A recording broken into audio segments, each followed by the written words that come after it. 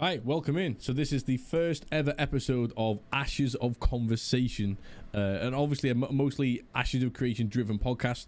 The name, which I was looking for quite a while, came from a user in the official Ashes of Creation Discord, Kalinor. So shout out to you. Appreciate you giving me that suggestion, man. I googled everywhere, I looked everywhere. I got Nick, one of my mates and my biggest mod, to search everywhere. We couldn't find anything to do with the title Ashes of Conversation. So that is the title for this podcast.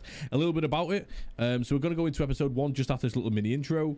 Essentially, this podcast is open to absolutely everybody who has a half decent microphone. Even if you don't have a camera, that's fine. You can send me a DM anywhere, on like Twitter or on Discord or in my Twitch. Do you know what I mean? My Twitter's LiamH6892. My Twitch is just LiamH. My YouTube is AOC LiamH. If you go to discord.me/LiamH, you'll also get a link to my Discord as well. Right, so essentially it's open to absolutely everybody. If you're just like a viewer of content of the game, if you're one of the alpha testers, if you're one of the developers or somebody who works at the game, if you also want to get involved, just hit me up with some kind of a DM anywhere and we'll schedule it. I'm not going to schedule these for, like, for example, every Wednesday at 8 p.m. or every Friday at 9, simply because I work shifts, so I can't always be there at those times, and I'm not going to put a limit on how many podcasts there'll be. 1 a week, 2 a week, 1 a month, 2 a month, whatever, right? I'll do as many podcasts as there are guests available. So if you ever want to come on this show and just sort of have a hour or two, whatever you want it to be, just like a general chit chat about the game, your opinions, your thoughts, all that kind of stuff, it is open for anybody who wants to get involved with that. Okay, so like I said, just hit me up and you can get involved. My first guest today is JamesFenn. He's what I would call a LiamH simp. He absolutely loves me. He's one of my longest followers, subscribers on Twitch, moderator as well. Do you know what I mean? So he's gonna be my first guest on today. He's not in Alpha 1, but he does have Alpha 2 and onward access, so there's a bit of that. So this is more of a conversation with someone who has watched my streams, watched other people's streams, watched their YouTube content, done a bit of research about the game, and we're just gonna have like a general chit chat. I think this one lasts for around about an hour, 45 minutes, give or take, because we've already recorded it. I'm just doing the intro before we go in. So like I said, welcome to episode 1 of Ashes of Conversation. If you like any of this kind of stuff, wherever you're watching or listening to this, because it's going to be on multiple platforms, drop like a like or a subscribe or a follow, which, like I said, whichever platform you're on, and drop some comments in there as well if you want. I'll always check those out. And if you want to rate it as well on whatever service you want, if you want to give us 5 stars, it'd be nice. But if it's not 5 stars, tell me why. All right, that's also welcome. But yeah, welcome into episode 1, and let's get into it. We'll just have a fucking waffle on. I'm gonna sit back and chill, James. I'm gonna look at this. I'm all comfy and I just want to stuff. Oh, right, go on. Anyway, I'll tell you what, to kick off the conversation, you may as well, you said you had like one of those like kind of questions on like how did you say how the weekend went, or? Well, are you are you going to do an introduction? Or no, just do it as if I've already done one, yeah. Oh, okay, cool. And I'll edit that in. Right, well, okay, so I know this is your podcast and you are the owner, the leader, the king, the big cheese of it. Wow. But I feel like I want to ask you some of the questions today. Hey, sure. Because you're the one that's been experienced in the Alpha 1. I've watched a lot and I've read a lot, but I've not actually played in it myself. Have you enjoyed watching it so far? I have actually, yeah. It's been interesting. I've watched a few different styles of streamers as well, because I didn't just want the ones that are just going to be sycophantic or the ones that are just going to moan and, bitch about the game.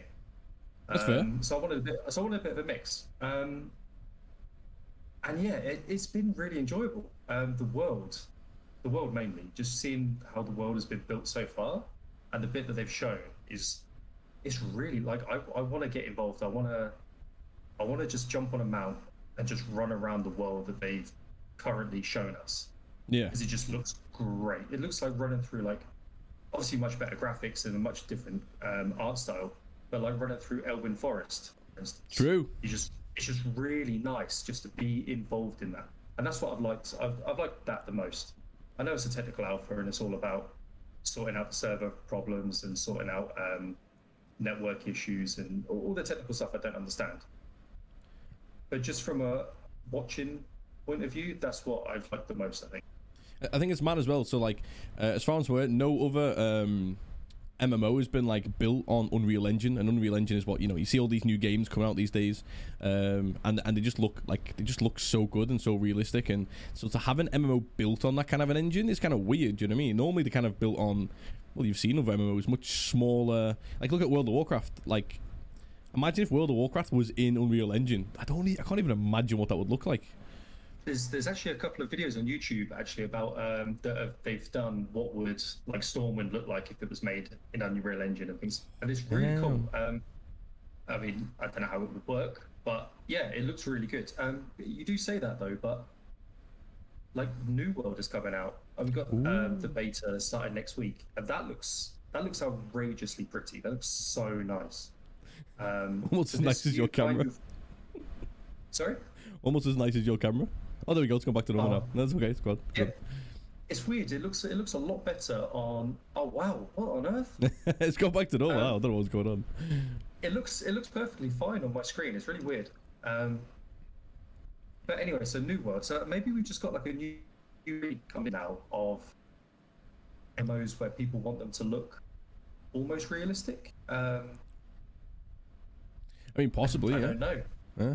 Well, one thing I do know is like loads of people I see who stream World of Warcraft, they all complain that like when there's like a big event of like, especially player versus players, once you get like 50, 60, 70 people in a single area, even on that level of an engine, which like, you know, it's not as graphically as intense as the Ashes engine, they all complain that it's so laggy, it's awful, it's just not great. And then obviously we've seen all the Sieges content so far, and I can't remember exactly how. I think they're like 100 players all in the same area on that graphically intense engine, and how it's built, and it still just runs so well. Do you know what I mean? Like you said, like this, the last weekend of testing and all the testing I've done before that was literally supposed to just like test the load bearing on the servers, test how it is, you know, like you said, the networking solutions and all that kind of stuff. And to be honest, really early doors, there was loads of rubber banding, there was loads of like, you know, me and Nick were playing it, and we just had to stop at one point. We just had to be like, yeah, we give up, we can't do this, you know what I mean?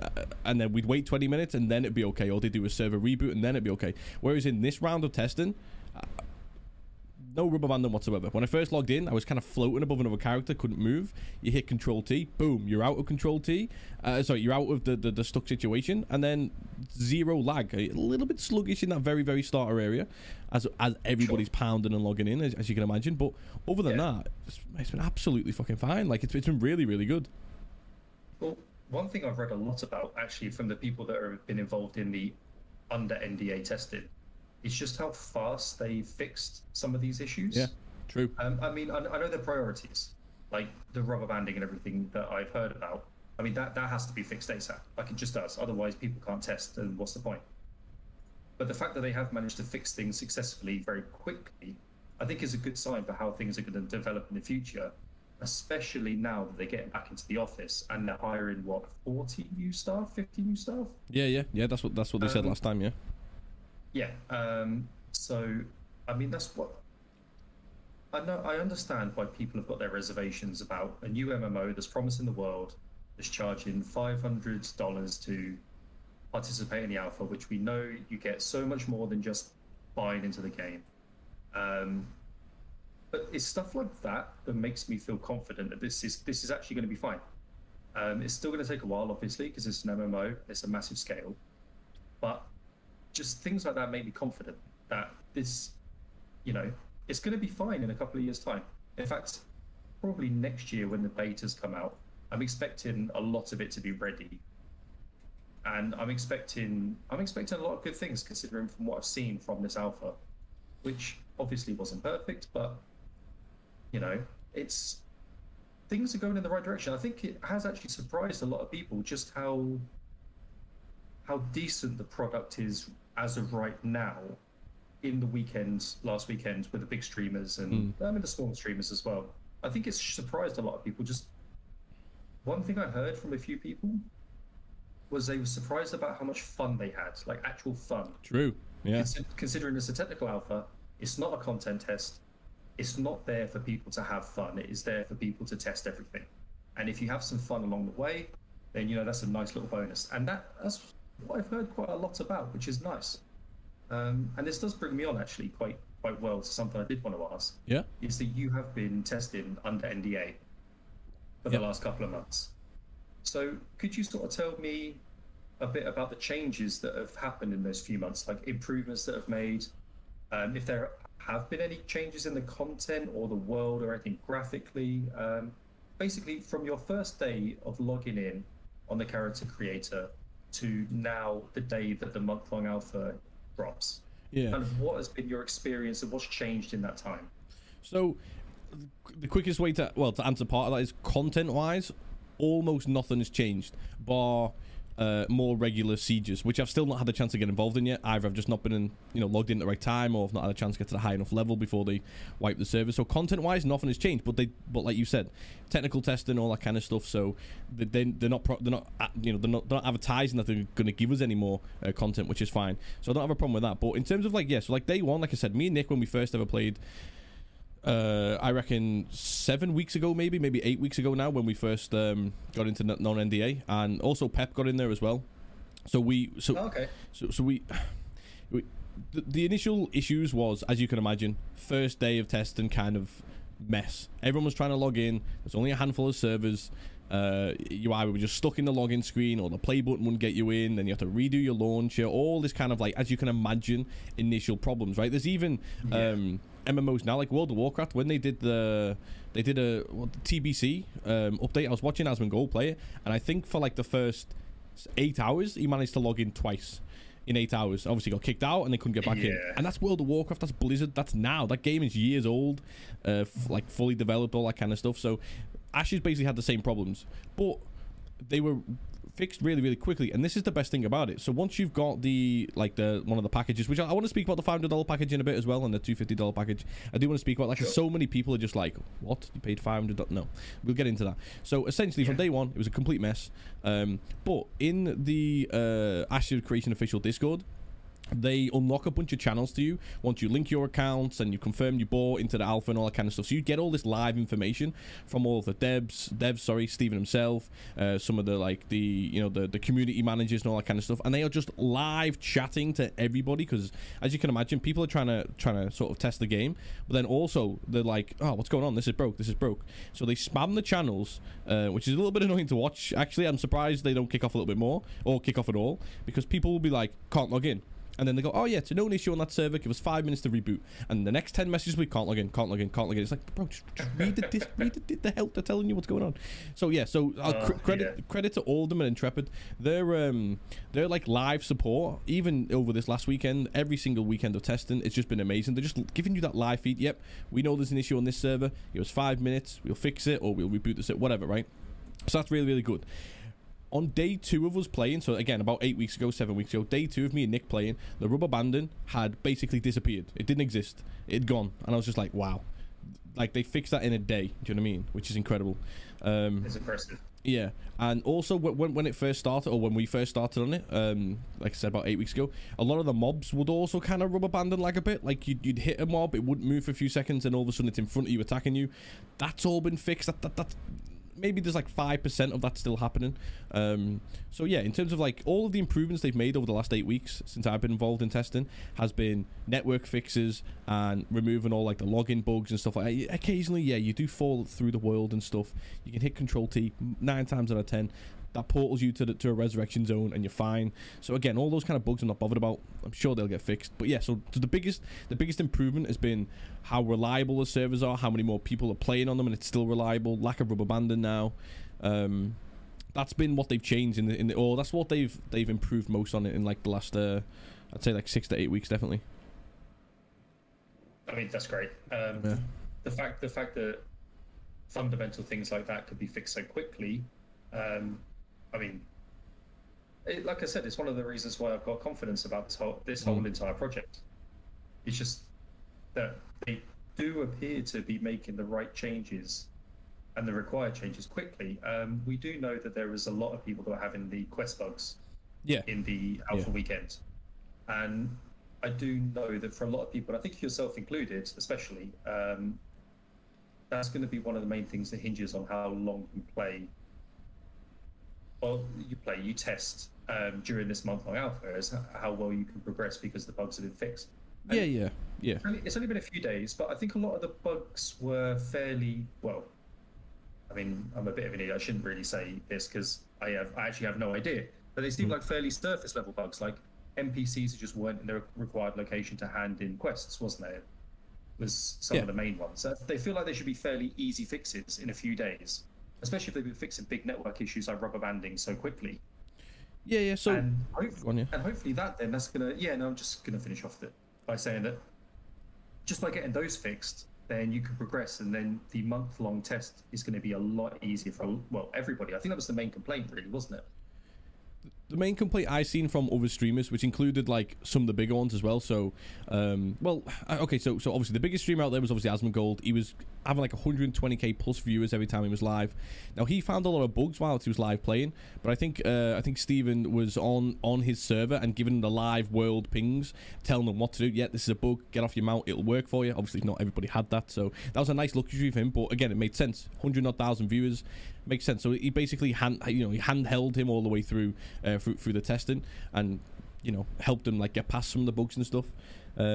But yeah, but then one of the other people I watch as well is Paradox Gaming. So he's like the wizard on all knowledge on this game, and I really enjoy watching his streams, because you ask that guy a question, he probably answers the same question 50 times a stream, but you ask that guy a question, he either knows the answer, or within 2 seconds you can kind of tell he's clicking things on his own like web browsers or whatever. Within 2 seconds he already knows where the information is to then reel off you the information. But even he said it himself. He said, listen, I clipped him doing it. Actually, I clipped him saying it because I was speaking to a couple of guys in Discord, and I was like, they're like, I don't know if the quest is that much of an issue. And I was like, listen, here's the clip. He said it himself. The quests were a nightmare. I at one point had 11 quests in my queue. I was about level 5.5, and 9 out of the 11, like you said, either the NPC wasn't there to hand into, or the final mob you need to kill to complete the whole quest, you just couldn't hit. It wouldn't do anything. Do you know what I mean? So yeah, there was a lot of bugs there. Do you know what I mean? But again, hopefully they fix them. So the only reason why I brought that up, and I brought that up in one of my other YouTube videos as well, is I didn't want to complain about it too much, because that is technically a content test, which not there for. But my only one kind of minor complaint there is Intrepid released this non-NDA version of the test, if you like, because they knew people were going to stream the game and bring out YouTube streams or YouTube videos about it. And the only thing we've got to do really whilst testing and playing it is do the content that they give us to be able to level up, which is the quests. Now, when so many of them are broken and you're live streaming, it doesn't matter if you're live streaming to fucking 10 people or 10,000 people, if 9 out of 11 of your current quests, you do all the work, you do 45 minutes worth of work, you go to hand in, and you got to turn around to your stream and go, you know all that work we just did? Yeah, it's kind of for nothing now. Do you mean we've now got to run around for another half an hour looking for another quest somewhere? Because it's not really at the moment that easy to find quests. You've just kind of got to go to the bigger locations and hope there's an NPC there with a bit of green text above his name. So again, I don't want to complain too much about the content, but yeah, so they're allowing us to stream the game, but they're making it kind of really hard for us to stream the game and enjoy streaming the game whilst testing it at the moment, because just so many quests are broken. So if I had one prayer for this when the test goes live again tonight, it's that a handful of these, if not all of these, are just fixed or removed. Just remove the quests that are bugged. Do you know what I mean? Like, there's no point sending people on a wild goose chase testing if they know it's bugged. If they know that quest is bugged, just remove it for now, so then we don't waste our time retesting things that are broken. So yeah, absolutely. And the fact that from what I saw as well, the quests were by far the easiest way to level. Like the mob grinding wasn't a thing. Like, what you could do is get rid of a lot of the bugged quests if you couldn't get them fixed, and then just sort of massively increase the XP gains from just mobs. Because, like you say, you can get to level 5, but then you can't really progress further because you can't get any more quests. That means then you can't go up your levels, and you can't test the other abilities that come with the higher levels. Which, like, there was a couple of streamers I only saw, they never got above level 5, so I never saw, abilities after level 5 in any of the classes. And I want to see, like, what abilities you get at level 10, what you get at level 12. Because then obviously the sieges were level 12. Right? Yeah. So I'm sure that there are abilities that are unlocked sort of specifically around the siege time that might be a little bit more powerful. I'd quite like to see those as well. And you are right, it's not a content test, but there does still need to be ways for you to progress so that you can test the higher abilities and other things that you actually physically couldn't do. And if they just buff the XP rates for just mobs, if the quests aren't working, you could just grind mobs for an hour, go up a couple of levels, and everyone's happy.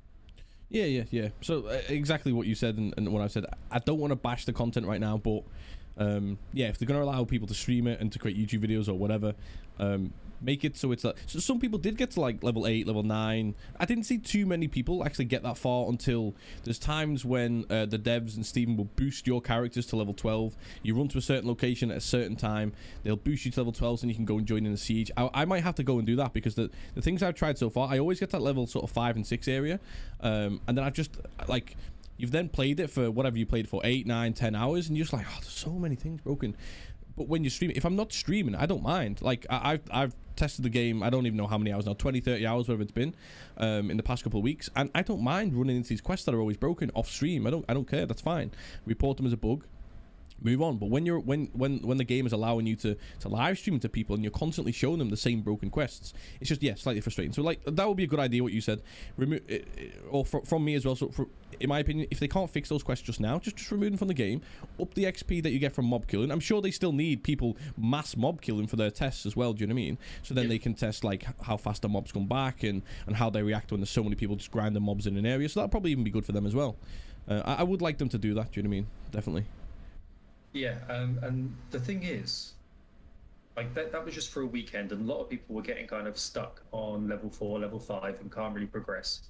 But it was only for a weekend. Now they've released it for a month, and again, it's not a content test, but you need to have enough content to keep people engaged for maybe not the whole month, but you need 40 hours of content, 10 hours a week roughly. Yeah. I think that would be enough. You can't really do 6, 7, 8 hours of content and you're kind of done if it's going to be a month-long thing. They have to expect that some people are going to be wanting to almost grind it for a month. Yeah, test a little bit more. These are MMO players, like they, you know, and this is going to be a more hardcore, grindy kind of game. Well, maybe not grindy, but certainly more hardcore. There'll be a lot of a time sink involved into it. And that attracts those kind of players. They're going to be playing this alpha. You need to keep those people engaged for a month. So those quests need to be. I'm confident that the majority of them are going to be fixed, just for that reason alone. Just because you can't have people streaming it for a month, and then after 3 days there's just nothing, and they can't do anything apart from start a new character and a new class, and then do the same things again, get hard stuck, and then hope they come back and do it for the third class. Yeah, yes, it needs to be done. 100%, because like for streaming wise, yeah, for pure testing purposes, I understand what they do. So like I said, after every little testing period, like couple days, they wipe all your characters, and they do that so then you repeatedly go through these starting areas again and again and again. So then they've got all the data. Do you know what I mean? Okay, we've now had 15,000 players go through the starting area 15 times. And this one bug has happened X amount of thousands of times, so this is definitely a bug. This other bug that's been reported, only 2 people have ever reported it, so it's probably not really a bug. It's probably like, a factor from something else. So that's fine. I understand why they repeatedly do it, but in terms of like, yeah, streaming it for a month, I personally can't see myself streaming this for a month, mostly because now, so yeah, okay, so the testing is now open for a month, but it's not really open for a month. It's in that monthly period, which I've only just found out. They're only going to be opening it, for example, like Thursday to Sunday, specific days of each week. And then I asked them in the Discord as well. I got an instant reply, which again is just fucking incredible. I was like, so you basically got 4 or 5 different patches of several days worth of testing this month. Are you going to be wiping these characters every single time? Because I like you said, I want to test the content. Level 7, level 8, level 9, level 10 content, which I've not really had a chance to play yet, because every time I get close they wipe the characters and stuff, and they went, no, basically if there's a patch after each sort of mini handful of days that you can test it, then yeah, there'll be a wipe. So I mean, I don't know, there are people out there who can get to level 8, 10, 12, 13, because I think the max is 15 at the minute. There are people who can get there, but they've been people who, whilst testing, have had a chance to find out what the content is after the broken quest. Right now, like I said, I got to level 5 or 6, and then all my quests I can't do. I just don't right now know exactly where to go to find the new quests, which then will get me to the levels that they've got to, so I can go and test further. I feel like I've tested that starting area now like 15 times. I know which quests are broke. I know which mobs are broke. I know which quests are not even bother going to do anymore unless they obviously fix them. So, yeah, I would just, like I said, it's not a content test, but I would just like them to fix the quests or, like you said, up the XP from the mobs. So then we have a chance to go past level 5 and 6 and then go test the other areas, you know what I mean? Like, I want to go test the big dragon up north, do you know what I mean? I've not had a chance yet. Yeah, for sure. I think you'll get a chance to do that.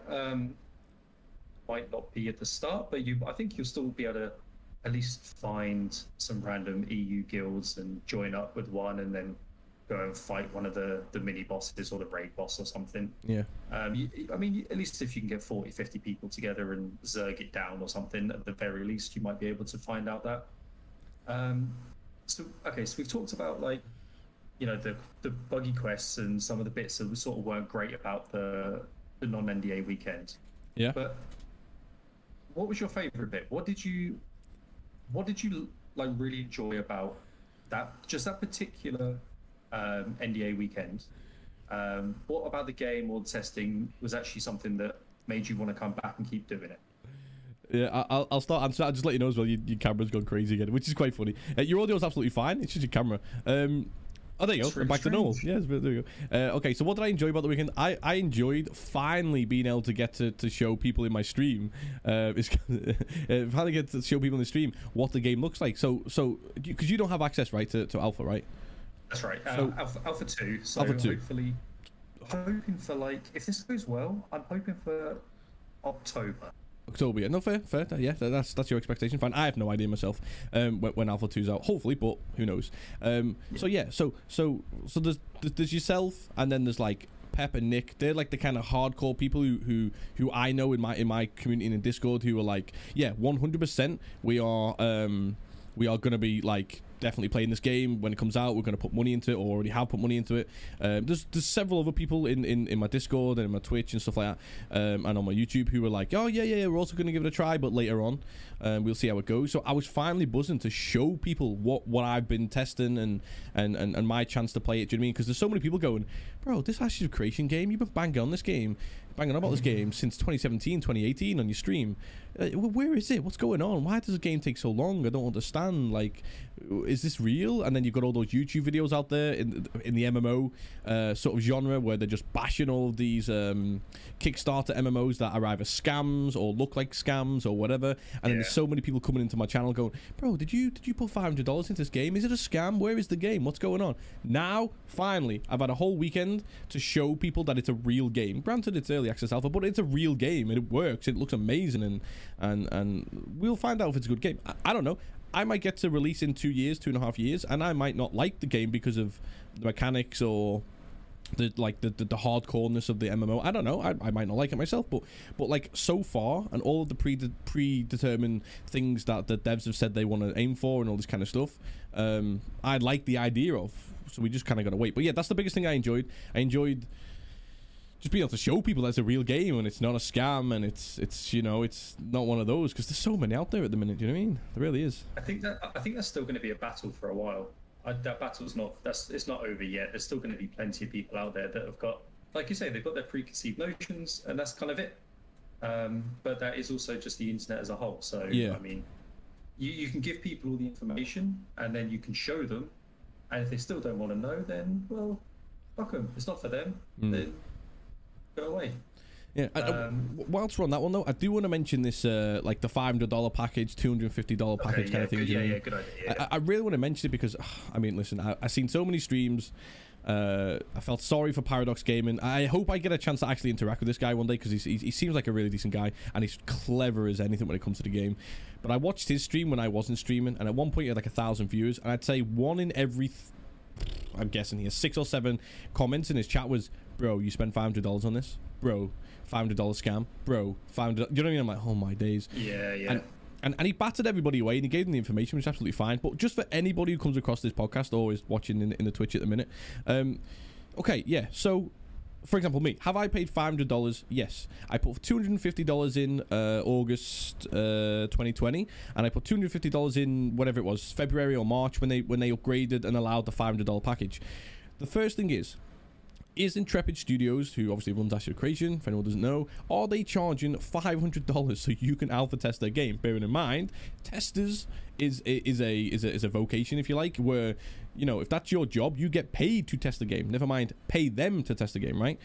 So, yes, they are charging $500, right? But bear in mind, the reason why it's $500, back when this game was in Kickstarter, you know, they were raising money to see if there was interest in the game. They have all different packages. Go onto Kickstarter now. Just open another tab next to this. You know, if you're watching live on Twitch or if you're on whatever, Spotify, whatever, right? And then just search Kickstarter. Go and have a look and go to games. There's loads of games out there. They'll have all these different packages: $1, $50, you know, $75, whatever, right? All these dollar packages. And now in Ash's one, they said for $500 package, if you want to go crazy, and really, you know, support this game, one of the things we will give you is you will have access to Alpha 1 test phase and beyond. So that as soon as it's Alpha 1, that's it. You're in, and you can play from then on, or test from then on. So you get Alpha 1 testing, Alpha 2, Beta 1, Beta 2. You get all of that included, right? But also, this is the thing, you're not just paying $500 to test the game. You get 11 months. I've got it open here, just make sure I got the right values. You get 11 months of in-game time. So this game is going to be free on box price, right? So not like World of Warcraft or whatever, where you pay $50, $60, whatever it is, and then you can play the game, but you also have to subscribe to the game. And then when there's an expansion, you pay whatever it is, $40, $50, $60. No, Ashes isn't going to be like that when it's released. It's going to be completely free to download and create an account. Completely free to do that. And then once the game goes live full release, you will get 11 months of your subscription like included, right? Which works out, according to their website, at $165, right? I think it's $14.99 a month. So there's $165 of your dollars back. You're physically given that money back because you're not paying that once the game comes out. You then get $150 in what is called Embers, which is their version of the in-game currency. Not like gold and silver and stuff, but like in the marketplace, which is obviously no pay to win. You can buy all your skins and upgrade your skins, all that kind of stuff, right? Maybe buy mount skins and stuff. So what are we talking there? There's $315 of that $500 is given back to you straight away. You also get your name reservation. Some games charge $10 to $15 for name reservation, and then there's a ton of skins. I'm not going to read them all out, but you can find them on the Astral Creation website, right? There's a ton of skins they give you, which obviously is supposed to be then valued at like say like $100, for example, worth of skins that if you wanted those skins later on, you would have to buy them, and they would cost you about $100. So all in all, you're paying $50 or $60 to be able to alpha test this game. 2 to 3 years before it's released, which gives you so many more advantages, especially if you're a content creator of any size. If you've got 10 viewers, 10,000 viewers, you know, it's an advantage. I now get to show off this game and to my community, so I can hopefully over the next couple of years build up on that, and then I've got more of a community and a viewer base for when the game comes out for $50. Why would you not do that? Do you know what I mean? And for somebody who's really interested in the game in general, off stream and off like content, if you want to call it that, just being able to like be involved in this game's like progression and tested and stuff is just gonna be like so good, you know. In 10 years time, if this game is still going and everyone's loving it, I can sit there and be like, yeah bro, I helped alpha test this game, you know. I helped make sure there was less bugs, you know, and all that kind of stuff. So yeah, so for the 500, and obviously then you've got James's $250 package, for example, which is basically exactly the same as that, but you know, a couple months less here and there, but then and he gets access to Alpha 2 and onwards, you know what I mean? So you get most of this $500 back. Last time I'm ever going to say it, hopefully, you do not pay $500 to Intrepid Studios, so they give you access to Alpha 1. That's just a bonus, and it was $500 in the Kickstarter. So all those people who paid $500 in the Kickstarter, what do you want them to do? Oh, we're just going to give it to people for $100 now. All of those people back in 2016 Kickstarter would be like, whoa, bro, I paid $500 for this access. Don't be giving out for $100 or $50. That's not fair. So it has to remain the same price. Do you know what I mean? But there you go. Yeah, there's my big rant on the.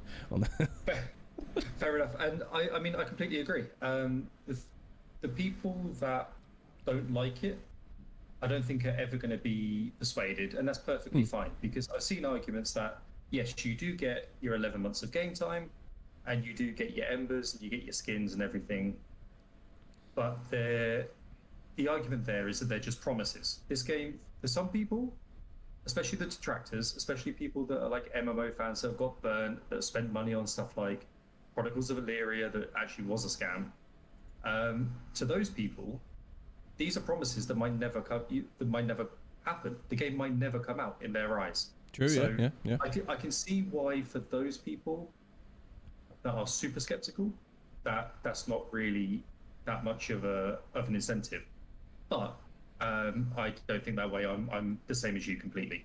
The $500 for me is for you to purely support the game, make sure that the game gets developed, and then the alpha access and everything else are just bonuses, like you said, for making sure that the game gets made. And that's it. You put the $500 in, you know what I mean, and then you expect at the end of it that there will be a finished product that you can then play. But you are just support. It's a support. It's a support package. And in return for that, Intrepid Studios let you play their game super early. They let you be on the ground floor. You could probably make some suggestions that will actually go, well, straight to the devs that could be implemented. There could be design decisions that they make that you immediately can say, no, that's bad. This is why, or this would be better, that you can't do when the game comes out, or you can do, but like a lot of things are already set in stone by the time a game comes out. Yeah. So that's part of it. I think this whole $500 thing to bet alpha access is such a red herring and is such nonsense. And I think you've explained really well why it's nonsense. But at the same time, you don't want to do it, don't pay it. I mean, Stephen himself has said multiple times on multiple shows, just don't pay it. Yeah. Exactly. They don't specifically need the money. He's funding it. Everyone knows he's funding it. It's just there for the hardcore people that have got a real belief in the game and the philosophy. And this is just your way of showing that support. And okay, so for me, I'm not a content creator, as my camera shows. So Alpha 1 access, I mean, it's also $500, and I personally didn't want to put $500 in because also my computer that I've got at the moment, it's just not really good enough to run Alpha 1 at the minute. So it's a bit pointless. But by Alpha 2, I will. I'll have a whole new rig, and I'll be set up, and everything will be great, and I'll be looking forward to that. And also time. I think testers need to be able to set aside a good amount of time weekly. Yeah. And like you say, to be able to get involved in the sieges and stuff, the more fun stuff. My job at the moment, as well as some studying and other things, I just don't really have that flexible time to do that. But the $250 one, where I think it's 9 months or 7 months, I think, of the subscription time, which I think is brilliant. That's my favorite part of this whole thing, actually, is that when the game comes out, I can play it for 9 months for free. Yep. And that's the main reason why I bought in. Alpha 2 is going to be fun. There's going to be a whole new raft of content. I think for Alpha 2, the secondary augment system, I think, is supposed to be involved in it, which is going to be, that's what I'm looking forward to as well, actually, is how we can build our classes like that. That's going to be a lot of fun, especially if they include sort of 3 or 4 extra classes in Alpha 2. That'd be great. True, yeah, true. So they're supposed to be bringing out, from what I've heard as well, like the Ranger class, oh man, I cannot wait, because I'm playing Lord of the Rings online at the minute. They brought out like if you like a WoW Classic server version. It's not quite 100% classic, but it's you can only play the base expansion. So it's been really, really good. And I've gone back to playing the Hunter, like the version of the Ranger. Absolutely loving it, going around like, you know, pretend I'm like Legolas kind of thing. Do you know what I mean? So I like the idea of being able to play a Ranger. I think the Mage is really, really good as well. Tank, I'm not really bothered about so far in Ashes, and the Cleric is actually pretty decent. Tank, I don't feel like I'm tanking, probably because there's no skills at the minute to actually pull the enemies to you, take all the aggro and stuff, so you don't really feel like a tank at the moment. You just feel like you're a melee class. So in testing, I'm probably not going to play any more tank until things get changed. Cleric, I'll absolutely play Cleric, it's fine. Mage is an absolutely overpowered beast. It's so fun to play, just go around just zapping you know, you wander everybody. It's so good. Now the Ranger class is supposed to come out, well, hopefully later on today. Fingers crossed it does. If so, I'm going to be straight on that. If not, I'll probably test Cleric a bit more or whatever. So yeah, the classes, I can't wait till these come out. Do you know what I mean? I really can't. But exactly, yeah. And actually, one of the combined classes is called Strider. Do you know what I mean? Bro, yeah. I'm on that. I want to play this. Do you know what I mean? You're calling your class Strider for a Lord of the Rings fan here. Do you know what I mean? Like, I'm all about this. Do you know what I mean? I cannot wait. It's perfect as well. It's perfect. It's the Ranger fighter. Ranger, yeah, exactly. Do you know what I mean? So perfect. I'm all over that. I'm all over that. Do you know what I mean? So yeah, so the classes and stuff will be good. Like you were saying as well about getting your new PC for this game and stuff. That is one thing I've seen so many people in streams say. Oh, I've got a 1060 GPU. Can I play this game? Oh, I've got a 1080. Or I've got a 2070 Super, whatever. Right? So okay. So if you're really like personally thinking you're gonna play this game, like anybody out there, and this game, I don't think it's going to be released for maybe 2 years, maybe a little bit longer. I'm not too sure, but if I had to guesstimate right now off my own personal opinions, not off any factual evidence out there, because there's not a lot, I would guesstimate late 2023 this game will probably come out. So if you were to buy and build a brand new PC now, fair play, if you get top end stuff like 3080s, 3090s, all that kind of stuff, then yeah, your PC will still be able to run this game at ultra absolutely fine in 2.5 years time or 2 years time, not a problem. But what I would say is, if that's the only game you're planning on building your PC for, just wait until like a month or two before the game comes out and then build your brand new PC. Do you know what I mean? So that, I get that, but I also want to play New World. True, yeah, I want to try New World. Yeah, I'm gonna buy into it in the next day or two, I think. At the minute, I can play both games on as the minimum specs are fine. My CPU is fine, my GPU is okay for that, but it's not for the recommended. But yeah, I want to play that as well. There's definitely more things. I like Battlefield 2042 because I've got. Thing is, your potato aim, bro. I got a really sexy widescreen 1440p 144 hertz monitor. Ooh, good son. And I got it for work, obviously. But yeah, standard. But there are some things. Odds checker website, yeah, is that what you need it for? You need the odds checker website? Oh yeah. Exactly. So no, I'm going to play other things. I'm probably going to get a pre-built. I think I'll be able to get 3070 here for. I was looking at the other day, about 1,500 quid pre-built. Nice, yeah, okay. I can get one with the 3060 Ti. Ryzen 5 5600X for I think it's about £1,350. Okay. I think that's fine. That's not overpriced as far as I'm aware. I mean, it might be a bit overpriced, but it's not like buying the parts separately nowadays. No, true. Like I said, how I got this PC was exactly the same. I wanted to build it all myself, but you couldn't at the time, like back in March, you couldn't individually buy all of the, all the components. So I just went to a website, picked all the components I wanted, and luckily only had to wait about 2 weeks. But so by the time like the by the time that the game comes out, do you know what I mean? One thing I would say about how it runs right now, so in those little mini starting areas where there is a couple hundred people running around, yeah, you do drop down to like 30 FPS. So I play on like you said, like they use similar 1440p monitor, and I click on all the ultra settings in the game so far. Which, by the way, this game nowhere near optimized. Give it another 2 years of development optimization, I can only imagine how good it's going to run, because in these starting areas, yeah, 30 FPS, it's awful. It feels like you're running through sand. The second you get away from these little mini starting areas, you go into the open fields, the open dungeons, the mountains and the plains and fields and stuff, I'm hitting minimum 90 FPS and then maximum 110, 120. And it's like, wow. Imagine what you could be getting in another 2 years' time before the game's released and it's all fully optimized. Like, it runs so well. I don't even care that I get 30 FPS in the mini towns. After that, bro, there's some games that have been out for years that I can't get 110 FPS out of. I don't think the game gives you 110 FPS, but this already does, just running around the fields and stuff. Do you know what I mean? It's actually pretty impressive how it runs so far. In one of the main hubs in Final Fantasy 14 that I've been playing as well a bit recently, and like everybody else has been, obviously. Yeah. That still lags like shit in one of the main towns, in where there's a big congregation of people, and there's a lot of spell effects and sparkles and stuff. But yeah, that's what I've been liking from what I've seen about Ashes so far as well.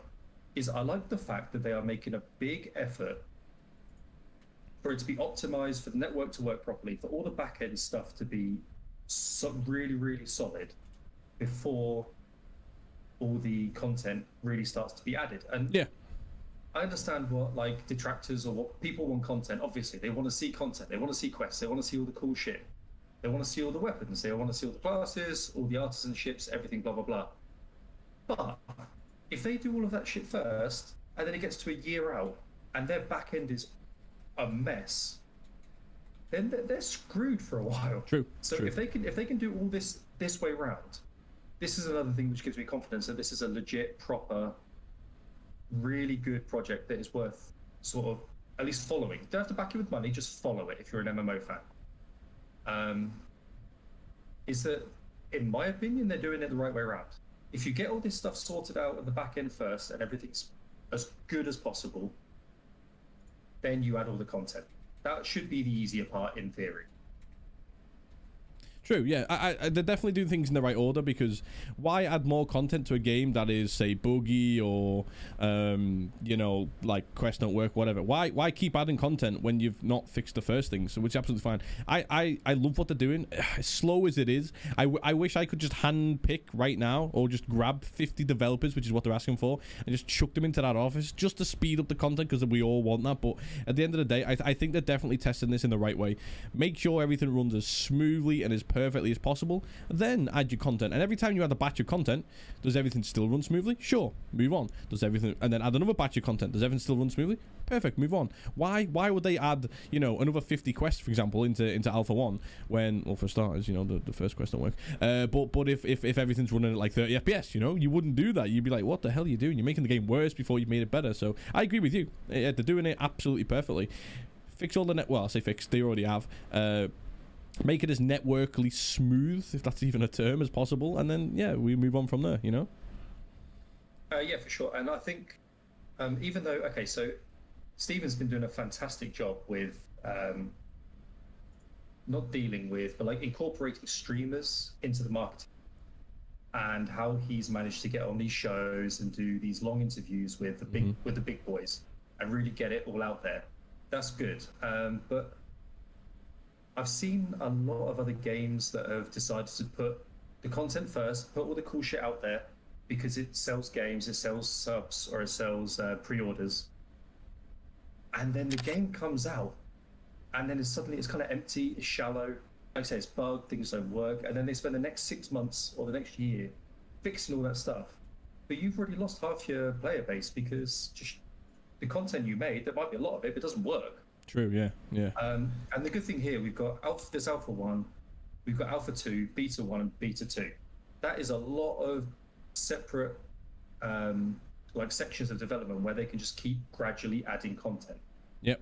I think there are some things they could probably do with, I don't know how far along they are developmental wise, but there are some things I think they could probably, that they've got planned, that they could probably keep behind for like a future expansion. Like all the shipbuilding stuff, the sea battles, all that stuff that they've got planned.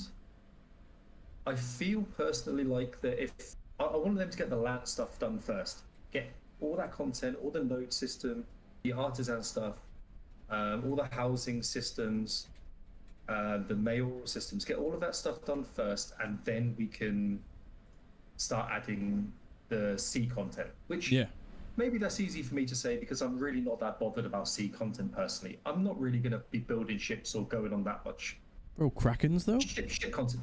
I mean, that's cool, and that's stuff that I'll definitely be happy to watch and possibly get involved with. But for me, it's not a priority. I want all the crafting systems to be super solid on launch because I want to get involved in a lot of crafting stuff. I want the quests to be, the quest lines and the armor and the weapons and balancing to be as good as possible.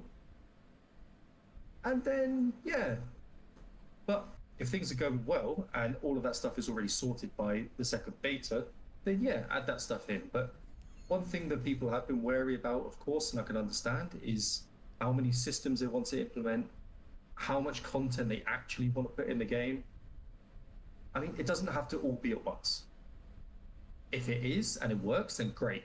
I would rather there be 3/4 of what they promise at launch, and then the next expansion be the extra stuff, personally. Yeah, no, possibly. I mean, they're promising sea combat, sea raids on ships and stuff up to like I don't know if these numbers might not be quite correct, but I'm sure he said raid-sized ships, which I think raids are like 40 man. So you could have 2 ships if it's PvP, 2 40-manned ships fighting each other in open combat, or maybe even helping each other out to defeat like a open world Kraken boss, and then you fight it out for the loot at the end, or you don't fight it out, you come to a truce. I don't know. This to me, if it works, sounds incredibly good. Do you know what I mean? It does. Yeah, it does. It does sound extremely cool. And like I say, if all that stuff is ready to go at launch, then awesome. That's great. But there is so much they want to implement that launch is obviously going to be really super important. Obviously, it's an MMO. The launch has to go as perfectly as possible.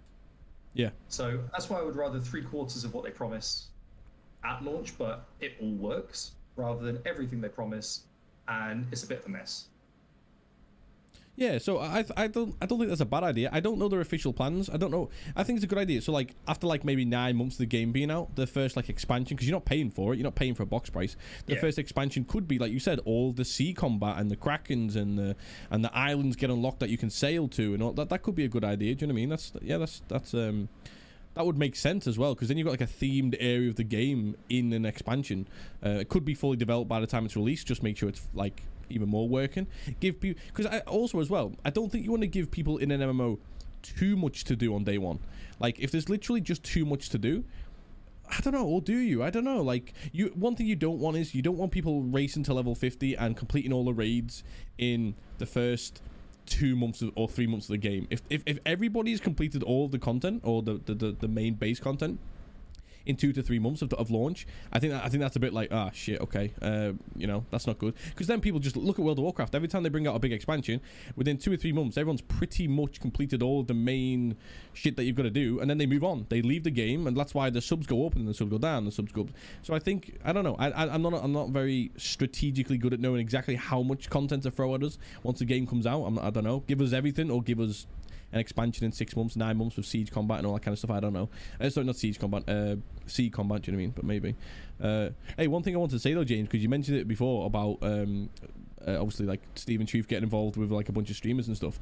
I spoke about this on a different podcast I was on a couple of weeks ago. I genuinely think, I don't know if it's Stephen literally deciding to do this himself, or if somebody else in marketing is giving him a little nudge in that, but I think he is a marketing genius, right? He said several times recently, as of right now, they haven't spent a penny on marketing. They've not bought any ads anywhere. They've not been to any, obviously, well, nobody's been to any conventions recently, but they've not been to any conventions with big stalls set up advertising the game. Do you know what I mean? Like if you watch any kind of Twitch advert, YouTube advert, or if you're watching another game, esports advert, there's no advertising for Ashes of Creation whatsoever. Yet everybody who plays an MMO, I think, knows and has heard of Ashes of Creation. All of everything, this game has been marketed completely for free. Him giving up a couple of hours of his time a month to jump on a couple. He's been with like Tim the Tatman, Summer. He's been with Asmongold twice, I think. Do you know what I mean? He's been on several different Ashes of Creation podcasts. They bring out their own live stream where he's on it every month. He's not spent a physical penny on marketing. Yeah, I reckon a couple of million people. I think he already said he might have 3 million people signed up on. I don't know if that's an exact figure, but I'm sure I've heard him say 3 million people have an account on the Ashes of Creation website. Do you know what I mean? Which is free. You know, you can create that for free. But and all of this is free. He's not even advertised the game yet. Do you know what I mean? Like in a conventional way, which I think is crazy. I don't think he needs to market it in a conventional way. I think he's absolutely nailed the year 2020, 2021 marketing. Like you said, why put up traditional advertising when you can speak to Asmongold in front of 120,000 people? Exactly. I mean, it's fantastic. I mean, the MMO genre has got it's fairly stable. It's fairly niche, but it's also quite large population at the same time. Yeah. And but you said word spreads really quickly, and it spreads really far. And MMO people, they just love to theory craft everything, and they love to just bring everything down to the minutest detail. And I also think that he's correct when he says, and like Asmongold says, and like a couple of like Stay Safe says, and that there are a lot of people that are just now looking for another MMO. I mean, we can see this with the way that Final Fantasy 14 has exploded. Yeah. Um, people want another MMO to just dive into head first, and that's what they're doing with Final Fantasy 14 now. That's not going to last forever. New World is going to be coming out. It's a different kind of MMO, but I personally am looking forward to what they're offering, and I think a lot of other people are going to be looking forward to that as well. And again, I mean, do we know what kind of marketing New World has been doing? I mean, I haven't seen any creative director or any devs doing any podcasts or anything that I've seen, or any shows. But that feels like a game that is just basically the marketing is, oh, this is made by Amazon. Pretty much, yeah. Which, I mean, is fine, but again, it's not going to be like a God of War when it comes out, or a Last of Us when it comes out. That does have mass market appeal for everybody, basically. So you can advertise that on TV, or the more traditional ways. Whereas an MMO, like you say, you don't need to. You just need to get you need to get your face out there on a few of the big names, get on some streams, and then just let people talk. And Christ, if they talk. True. I'm guilty of it myself. Of course, and it's great. I mean, everyone's excited. I mean, I think it's the best kind of talk that's what's happened with Ashes. And I think because it is such a big sandbox and a big idea, and it is still very fresh and very new, and a lot of the content isn't. I mean, it's a concept. The content doesn't exist yet. A lot of it. Yeah. That people do feel like there is almost like a connection. That they actually feel like that their ideas and their, like, go onto the forums. I would imagine it's the same in the Discord. That people actually feel like their ideas are actually being heard and are things that could potentially be implemented in a game. And that's kind of unprecedented. I mean, you don't really get that at the moment, and I think that's a big part of it. I think Intrepid do require a lot of credit for that as well. 100%. And like you were saying about numbers and stuff of like how many MMO players are out there. So like I'm just on a website at the minute, like mmopopulation.com. I'm not going to take total players because that could be people who have like 8 accounts, you know, whatever. So that'll do. But in terms of like active players right now, according to this website, you've got like World of Warcraft's got 3.2 million, Final Fantasy, like you said, 2.3 million, RuneScape 2 million, World of Warcraft Classic 1.1 million, and then everybody else is like 900,000, there's literally tens of millions of players here. Probably like, I don't know, if I have to roughly work out this entire website, you're probably looking at like 15 million players maybe of MMOs. Tens of millions probably a bit far. You probably got about 15 million players here actively playing MMOs. Like, and I reckon every single one of them would love to start fresh in a brand new MMO that is actually good. Do you know what I mean? Like, I don't want to go and jump into World of Warcraft now, or Final Fantasy, or RuneScape, because you're years and years and years behind everybody else. Whereas Ashes and or New World as well, they're going to be brand new, and you can jump in from day one, and you're technically as good as everybody else. You know?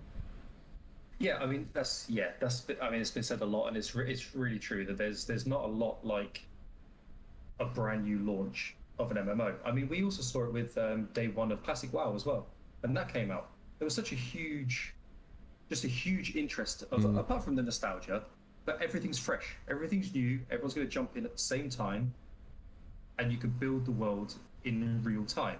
And that, I think, is one of the major draws for Ashes as well, considering the concept of Ashes as well. That's a major draw of it. You are going to be building the world by the node system, which I think is still the most innovative and the best idea that I've heard in gaming for quite some time, if it works.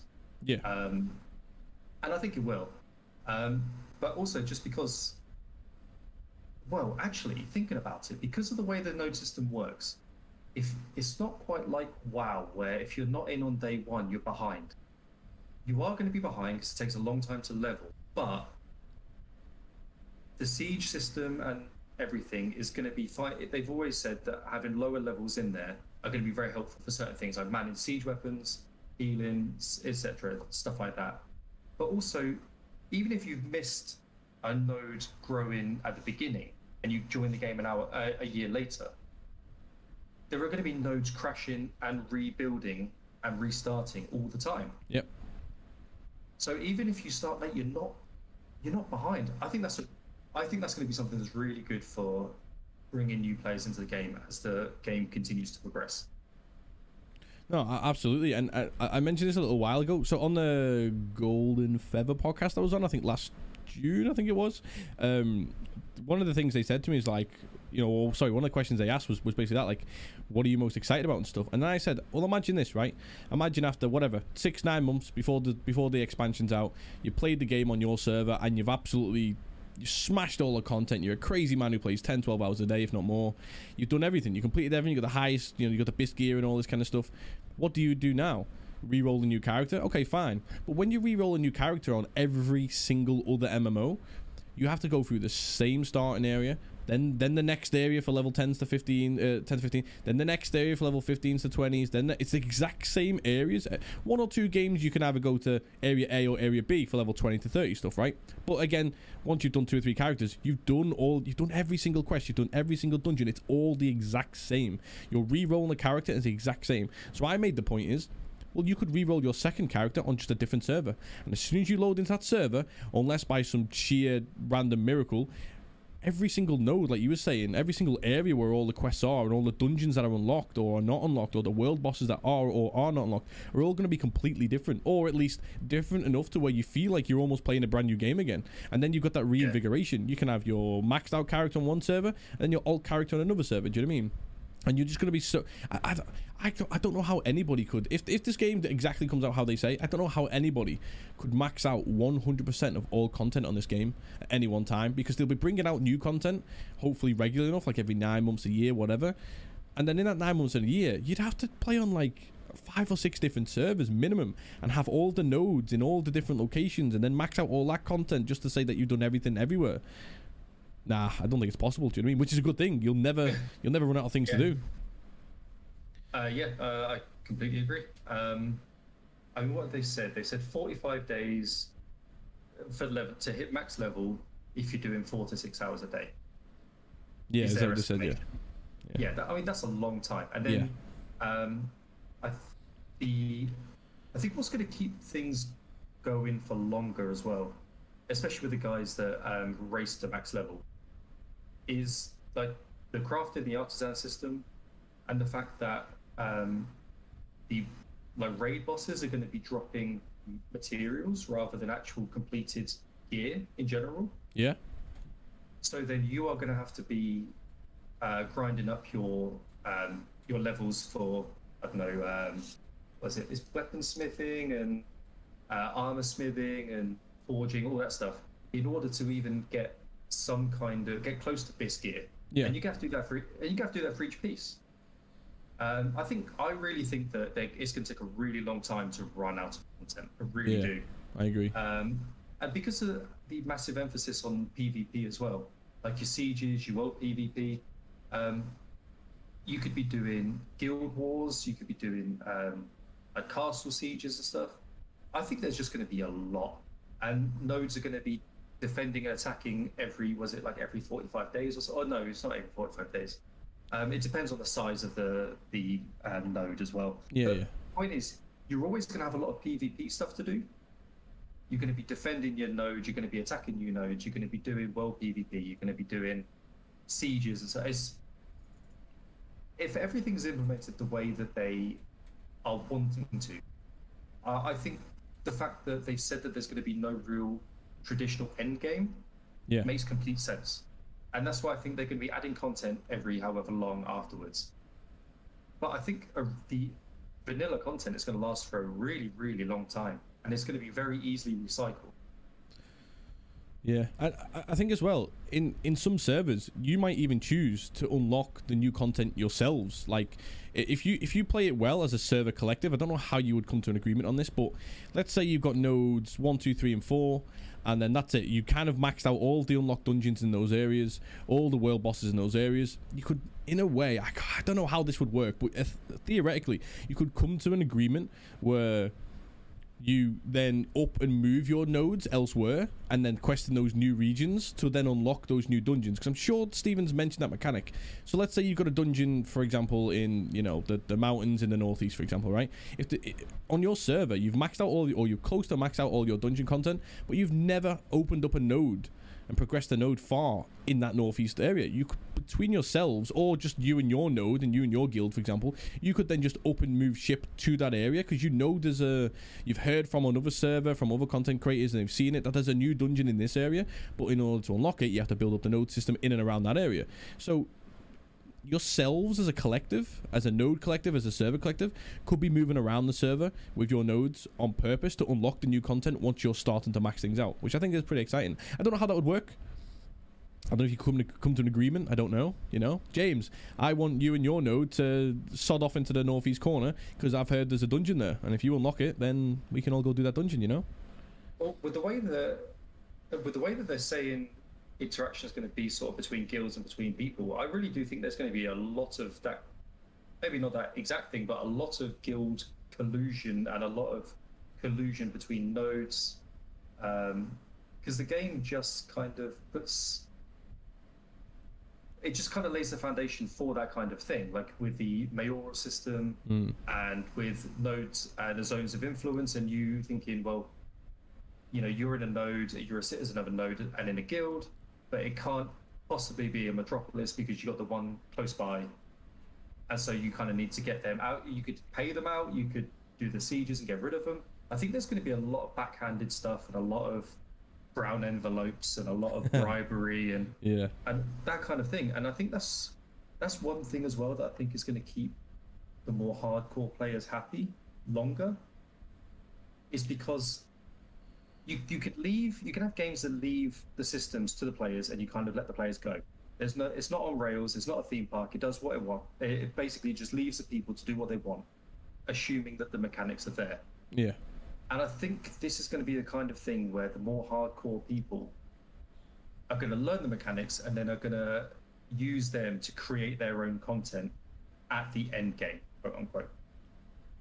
And that's a good thing. That's going to make the longevity great, in my opinion. And actually, this is something I want to say. So say the game comes out 2 years time, 2 years today. The game is launch day. Okay. You're sat there, wait on the client, waiting to click enter world. What's your first hour look like? Oh. Well. Okay. Assuming you get in, there's no crashes, everything works well, blah blah blah. What is your first hour? Wow. So, okay, so this may change in the next 2 years based on, like, because obviously once we get to test more content, there might be something else I decide to pick up and do. But I essentially, if I find a really, really good looking area of the map that I would love to build up the node system in that area, like out in the mountains somewhere, or, you know, out near the sea or whatever, I want to race to that node area, hopefully get there without being ganked by other players or mobs of a higher level, and then take a handful of people. Hopefully I'm in a guild, or I'm with a guild or whatever. We get 10 or 15 of us, for example, and we all just launch to that area, and then boom, we start questing that area and we start building up that node in this like cool looking place, rather than one of the little starting areas where it's all really close to the starting area. None of that stuff. Sprint as far as you can into the background, this really good looking place, and start building up there. Do you know what I mean? Start the adventure in that new area. Do you know what I mean? Which we've not had the chance to play. That I would love to see. But what about you? I actually think that's a fantastic idea. I'm pretty sure that I'll be there with you, sprinting towards the sea. Or actually, do you know what? I actually prefer the mountains and the forests to the sea at the moment. But you are right. I mean, I think I'd like to try and sprint to, I don't know what kind of node yet. I don't really fancy the militaristic one. Maybe the scientific node. Or the economical one. Actually, no, I kind of like the economical one, because I want to do some trading. I want to do a lot of crafting and the artisanship stuff. That would make sense to you, yeah. So I do kind of want to do that. I want a freehold just outside of an economic node is my end game. That sounds good. I think scientific nodes will be very not OP, but very sought after, because they then have, if they're maxed out and stuff, a Metropolis, they're the ones who then get not the teleporting, but kind of like the air kind of ships that will go around and give you some kind of like air travel, you know, a bit like on World of Warcraft where you jump on those ships and then they just auto NPC sail you to the next land and stuff. A little bit like that maybe. And because this game doesn't have fast travel or portals of those kinds that we know of, no portals like mages or whatever, I think fast traveling around the maps for when world bosses unlock or dungeons unlock for that day or whatever. I think that could be quite advantageous. I don't know which one I want to be a part of yet. If I really get involved in PvP, obviously military, I want to go in there. I want to try and become the mayor if I can win on PvP, but with my potato aim, probably not. We'll see. But yeah, you know, I think it's a good idea. Talking about the fast travel, I think at some point we should get married in game. What? Me and you? Yeah. Because then okay. you get the family summons. Oh, true. I think marriage is going to be a big deal. So yeah, I thought you were just proposing to me live on the podcast, then, James. Well, now I've said it, I'm kind of stuck to it now. True. No, I guess you haven't said yes or no yet, but I mean, okay, I'll do you a deal. I'll marry you in game if you cut off that ponytail. Wow! If I keep growing it until launch day and then cut it off on launch day. Yeah. Is that fair? If you cut off your IRL, you cut. Wow. That's a good deal. You know what though? It'll be down to my arse by then.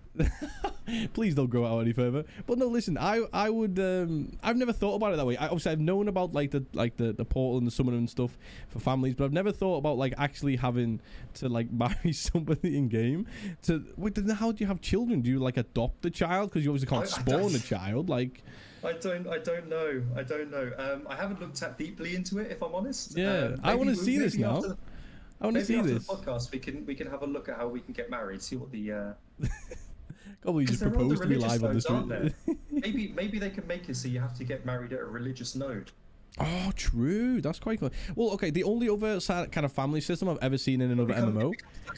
The whole server gets pinged. You can turn up if you want. We could hire Pep to be the what's the priest guy with his praise be, and he can like read out the vows and stuff. Do you know what I mean? I think he's got yeah. But so right, okay. So have you ever played like Lord of the Rings Online at all, ever?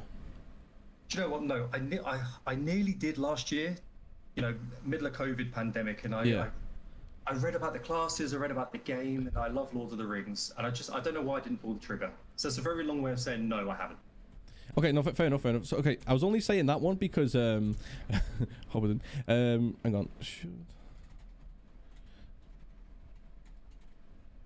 Okay, 2 seconds. I'm running a quick poll on my stream. I just nearly mistyped. Okay, right. There we go. The poll's active. Right, so so in that game, theirs was really, really simple. If you want to do the family system, you couldn't do portaling and stuff like that or summoning, but you literally just go to another player and you would like just right click on them and you'd do like adopt, right? And then they could adopt somebody and adopt somebody below them. So like you would have children, right? And you could look at the family tree and it would say, for example, you know, LiamH is the father of, say, JamesFenn, who is then the father of whatever. It didn't really give you anything though, other than like a title. You could literally have LiamH, father of JamesFenn. That could be my title above my head, do you know what I mean? But they didn't have like portals or summoning, and it was really, really basic. There was no actual mechanics to it bar clicking on somebody, do you know what I mean? So I'm hoping in Ashes they have I'm hoping in Ashes they have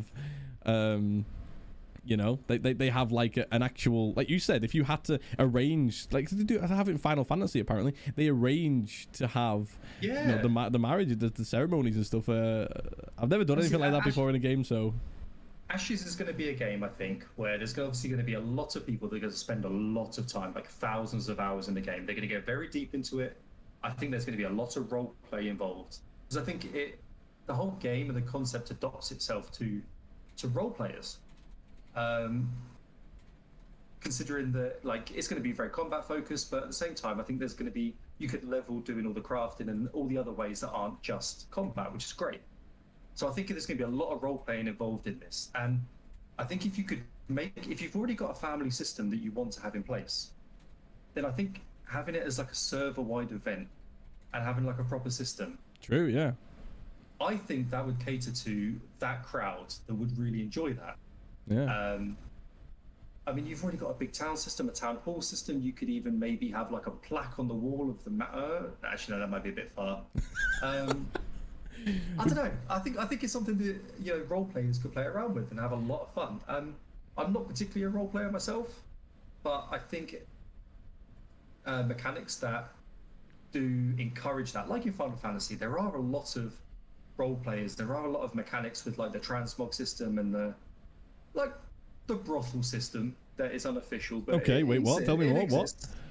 Well, I've seen some videos. That's all. You know, I've never. Yeah, I've never been in there myself. Okay. But just from what I've heard, you know, friend of a friend kind of stuff. And I think Ashes could easily adopt similar systems. Say it. You want Ashes creating of a brothel system? What is this? Do you know what? They don't even have to implement one themselves. People are going to have freeholds, right? And they're going to have instance apartments. They're going to exist. Okay.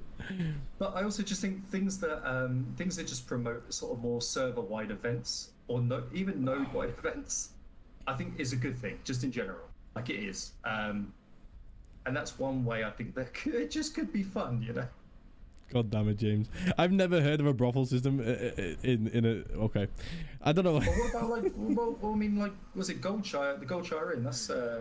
It turned into that in RP servers in WoW, yeah. True. Yeah, it did. You're right. People love it, you know? Just embrace it. Bit of ERP, okay. Just not what I expected, really.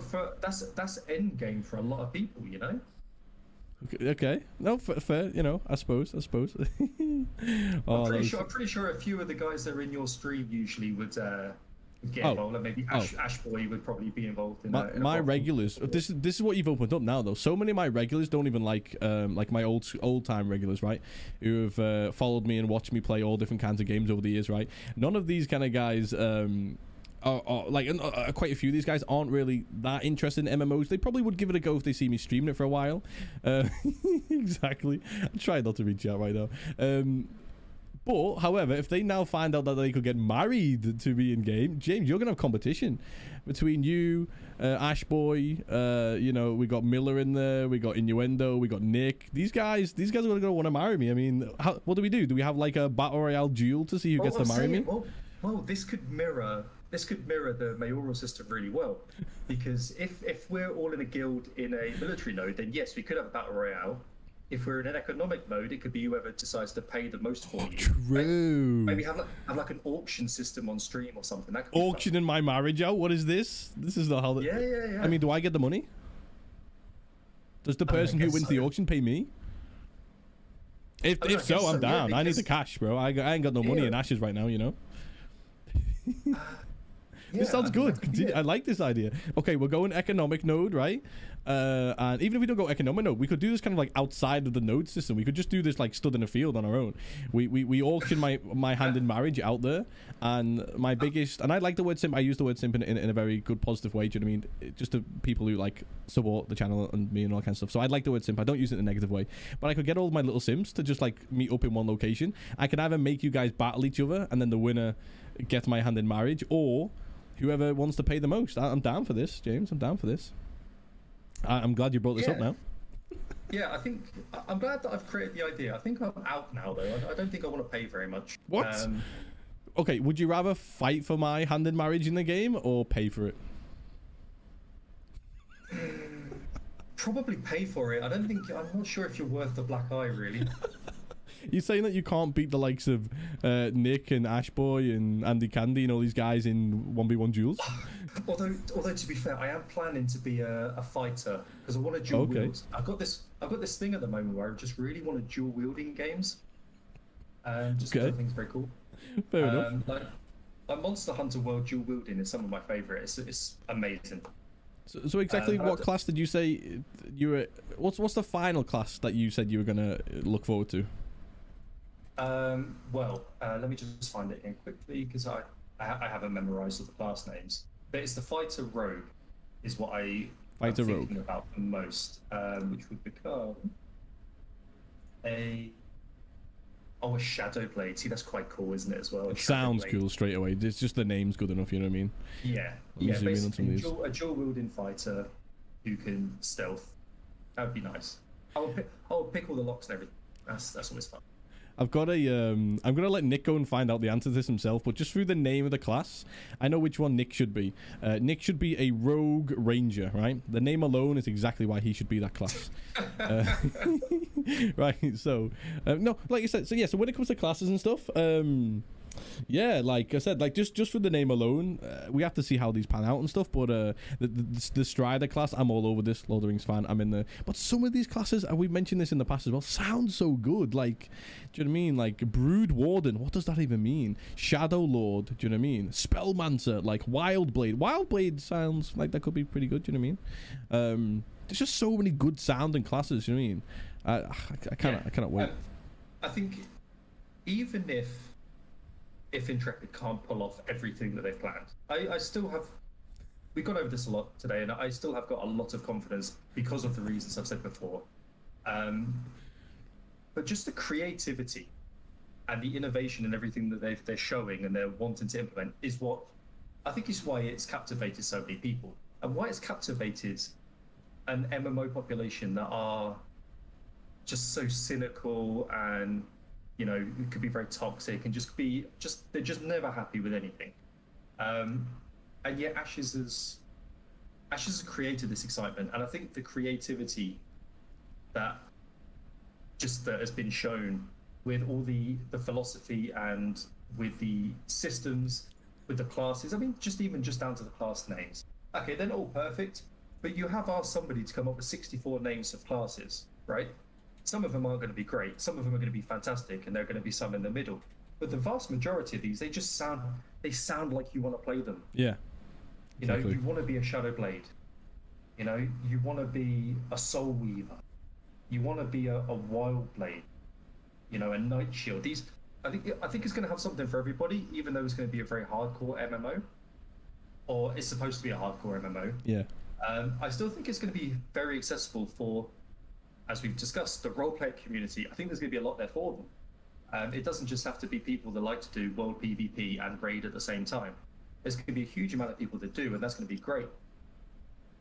But I really think that this is going to be just something that creates the proper sandbox that people can do what they want to a degree. And that's what has captivated so many people. And that's why I think everyone's talking about it. And I'm just really looking forward to Alpha 2 and what they can fix and what they can just continue to implement in Alpha 1 before I get my hands onto it myself. Yeah, no, exactly. And you know, one thing I really like from I think they all say it's like Steven's not the only one, obviously Margaret, and then a couple of other guys who and girls who are on the development podcast. I like the way they continuously say this game will not be for everyone. I think too many games out there are 100%. What's the right? Oh, apparently James, just, you know, you won the poll. I should marry you. Apparently you've won. So that's in there. I got that for free, by the way, guys. True. I mean, we'll sort that out later. Right? You got 2 years, yeah. You know, I might give my hand in marriage to somebody else. Yeah, start saving now. Yeah. So, but I like the way that, like, listen, we're gonna make the game how we think it's gonna be. We're gonna design it how we think the game should be designed. And you know what? Some people won't like it, but you know what? For all the people who do like it, hopefully they're gonna absolutely love it.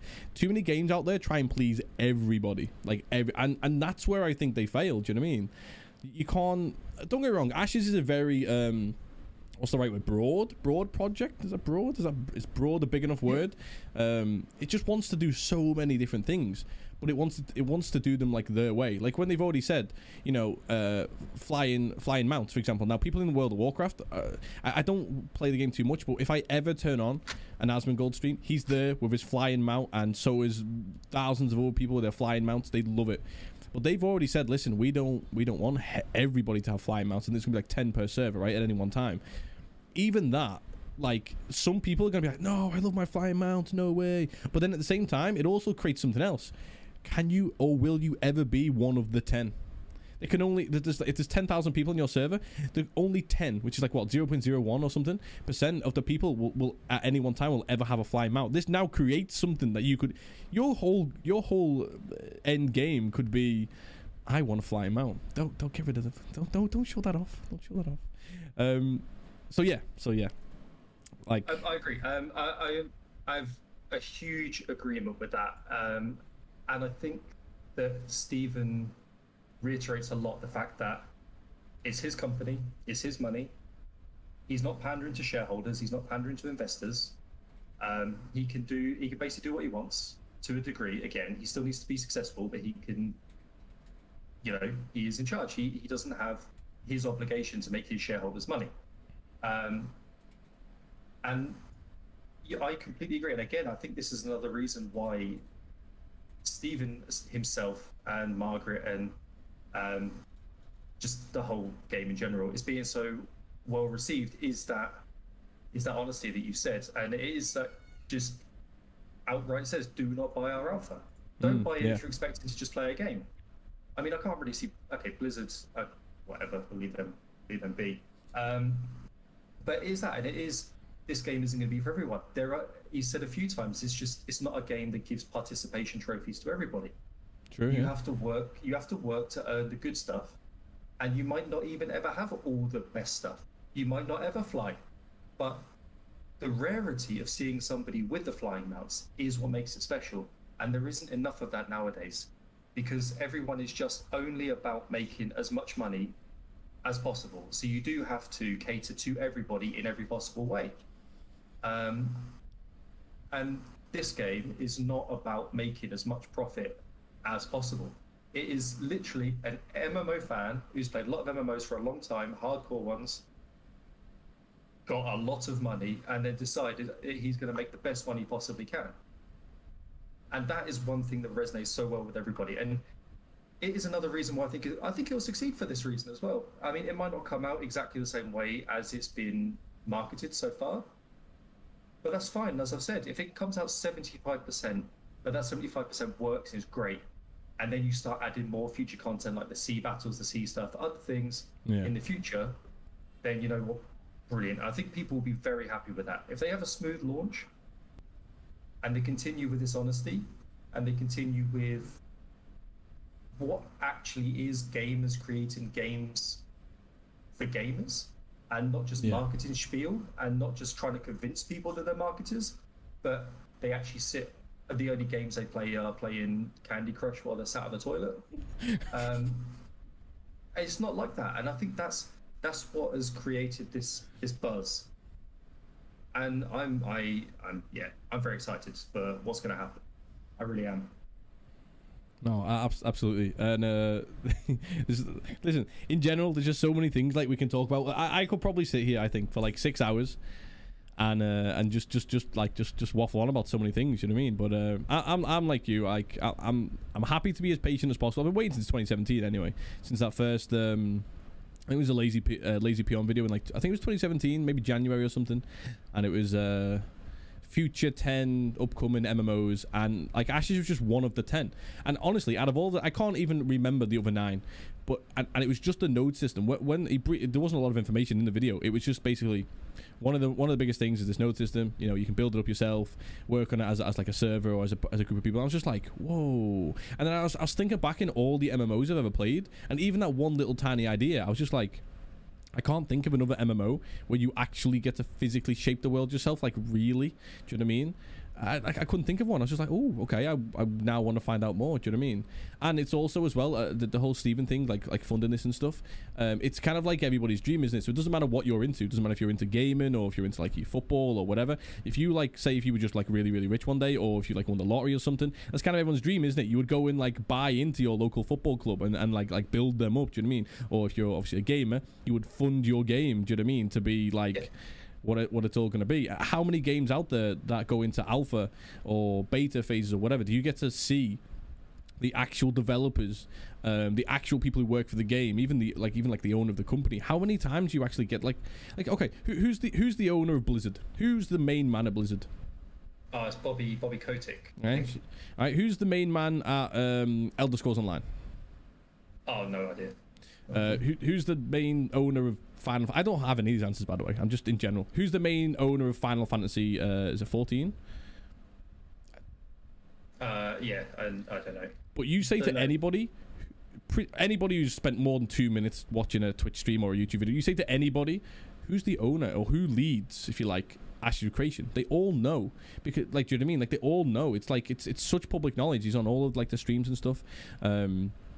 All the dev streams and everything. It's just such public knowledge, and to like to get the actual answers directly from the people who make the game, not just Steven, but the other people as well, the people who make the game, like on their dev streams and when they jump into other people's like podcasts and streams and talk shows or whatever, to get the actual answers from the actual people, not like a spokesperson. Like a lot of games have like these media spokespeople, do you know what I mean, where like, oh, we've got your questions, okay, so I spoke to the dev and he said this. Did he say that, or did he say, right, listen, this is not great, but I'll tell you what, give the viewers, give the players, if you like, this answer instead, because this is what they want to hear. Well, you get the direct answer from the direct people, and on a lot of the occasions, like live, like when they do AMAs and stuff, to the best of my knowledge, they don't really get a lot of those questions prepped, like in massively in advance. They might see the questions, you know, half an hour or an hour before they go live or whatever, but they don't have like a week to prep the answers that we all want to hear to get us excited. They just kind of like, you know, they just like, okay, that's the question, all right, well, here's the answer. And I like that. Like, I like the way like the development of this is just like so like open, do you know what I mean? And like, yeah, exactly. They've stressed about transparency a lot, and it's true, they have been transparent, very transparent, maybe too transparent for some companies. I'm pretty sure there's going to be some PR people, some marketing companies out there that probably see some of the transparency and think, what are you doing? Why are you being like? But I think it all comes down to they have to deliver, of course. Otherwise, a lot of this is for nothing, because you know what gamers are like. If they've got their hopes up with something and then it doesn't deliver, then all the transparency, all the honesty, all the goodwill and good faith in the lead up to it doesn't really mean a great deal. I mean, Cyberpunk is going to be forever the example for this. They were pretty, I mean, they weren't like Intrepid open, but they were open enough. There was a lot of hype and a lot of build-up. And then we all know what happened there. True. So regardless of all of this stuff, as good as it is, it does have to deliver. It doesn't have to be perfect at launch. I think it has to be 98% perfect at launch. Because first impressions, even though there's going to be this alpha 1, 2, beta 1 and 2. Yeah. So, 1 moment. Oh, James is getting some live odds for his work. No, sorry. That was just the loudest noise ever. I didn't hear anything. That was weird. Yeah, my dog's going crazy. I think it's all right. You can go check on the dog if you want. Well, no, it sounded like banging on my front door, like really loud. But I'm hoping it's just the missus making some bread or something. When he makes bread, that's loud. Like that's just dead loud. Well, no, like bashing it. You know, you got to knead it and you got to bash it. And you got to throw it around. I'm hoping that's what it is. And there's no one trying to bang my door down. So anyway, they've got to deliver. And like we've said, again for the reasons why, they've first impressions. That's what we were talking about. First impressions. So we've had Alpha 1, non-NDA. We've got 2. We've got Beta 1. We've got Beta 2. That's a lot of impressions. But launch day is when everything is going to be. It has to be the best first impression for the launch day.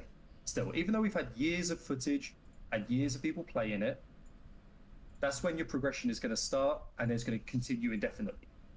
Yeah. So that has to be spot on, and they have to deliver on that.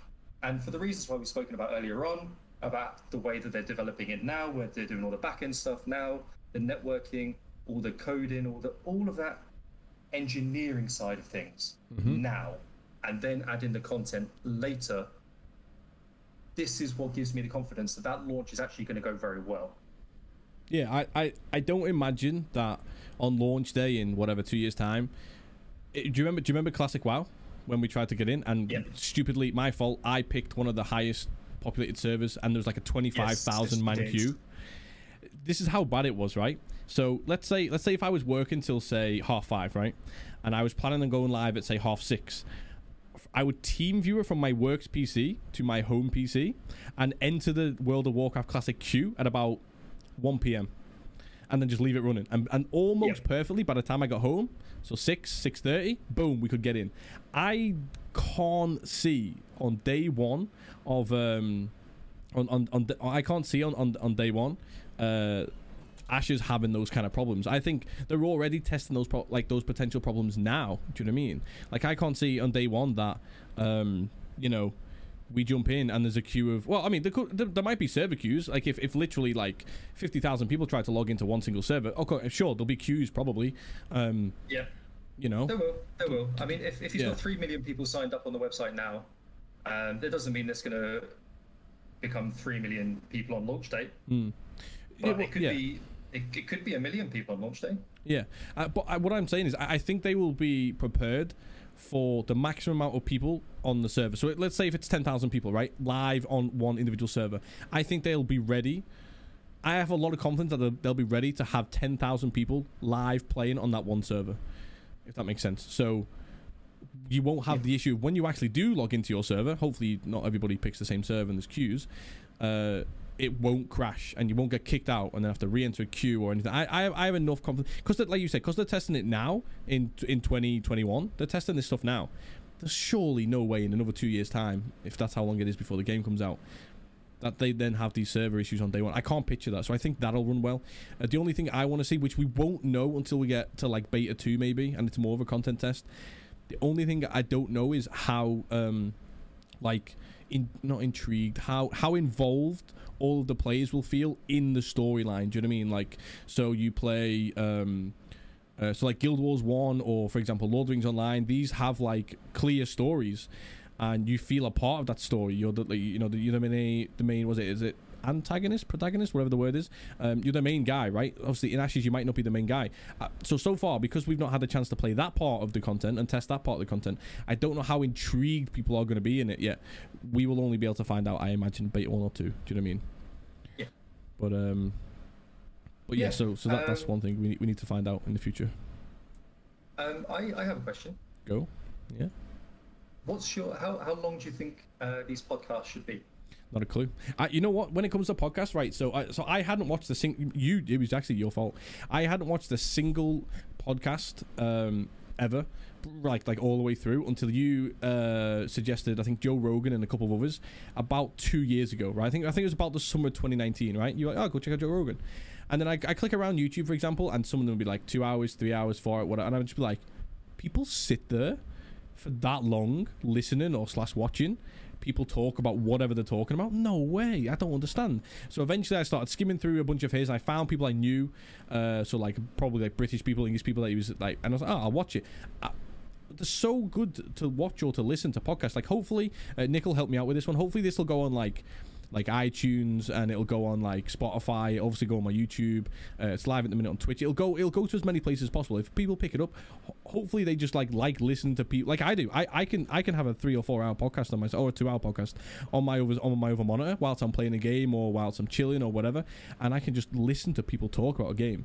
The question and answer stuff, like I said, this is why on this podcast I didn't want it to be I didn't want it to be, for example, like me or you coming on and me going, right, James, question number 1, and then you'd give me answer number 1, question number 2, answer number 2. Like, there's questions and answers, that's absolutely fine, but I like it to be, like a big chilled conversation about the game.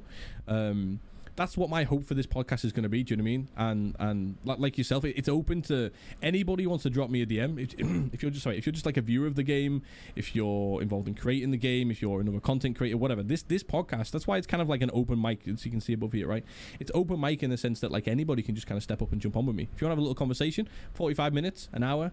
What are we on now? An hour and where are we now? An hour and a half. Do you know what I mean? 2 hours, whatever, right? We can just have a chilled drop me a DM and all that kind of stuff, and we can sort that out. But I don't know. What about you? What do you like listen to when you're listening and watching your podcast, James? What do you think?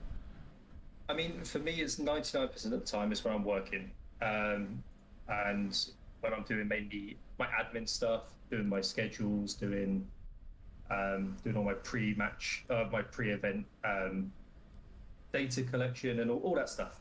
Basically, all the more boring stuff. So I can just have something in the background.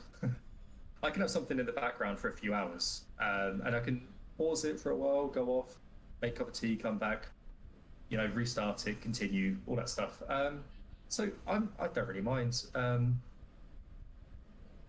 think visual ones, I mean, I don't tend to watch them anyway. I tend to just listen, so that doesn't really matter too much for me.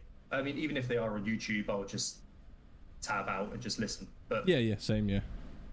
I think if you've got, I think 45 minutes of great content is better than an hour and a half of average content. But if you've got an hour and a half, 2 hours of half decent, stuff to talk about, then great. I do hope that you find. We'll try and find you some more guests, people that have got more involved. Because I'm talking about someone as from like the experience of an enthusiast, but who hasn't actually played the game yet. It would be good if you could get a couple of people on that have actually played the game and can kind of you can compare experiences, maybe from different servers. You know, something that might give a little bit more of a different perspective than what I've been doing, which is just giving my experience as a viewer and from everything that I've read on the forums and in the wikis and stuff that I do kind of week, which is fine. Yeah. But I think that getting somebody on next that has actually played the game would be a good thing. Absolutely. Not Nick. Not Nick doesn't count. Nick's an in-game predator. Literally, that's his class. So no, but that's why I wanted this to be open to everyone, because I like it when I watch podcasts and stuff. Mostly Joe Rogan, because he has such different people on there. Some people are literally just there for a conversation. It's kind of like his mates. Some people are like the experts in their field of whatever they're doing. Some people are like just like really enthusiastic about whatever the subject is that they roughly talk about. So like obviously, like I'm not trying to be obviously Joe Rogan or anything like that, but I'd like the style of his podcast where it's just a nice conversation. Do you know what I mean? Yeah. But no, this is literally open to anybody. Like I said, like viewers of the game, even if you don't really view me too much, that's absolutely fine. Viewers of the game, people who've tested it, people who might test it in the future, you know, people who help develop the game, other streamers, do you know what I mean, YouTubers. It's literally open to anybody, do you know what I mean? And I think that will hopefully make the podcast good in the long run, so then it's not just like me and another content creator all the time. For example, if it's just two content creators every single podcast, everything's the same. One time it'll be a viewer, you're going to be a future tester yourself, do you know what I mean?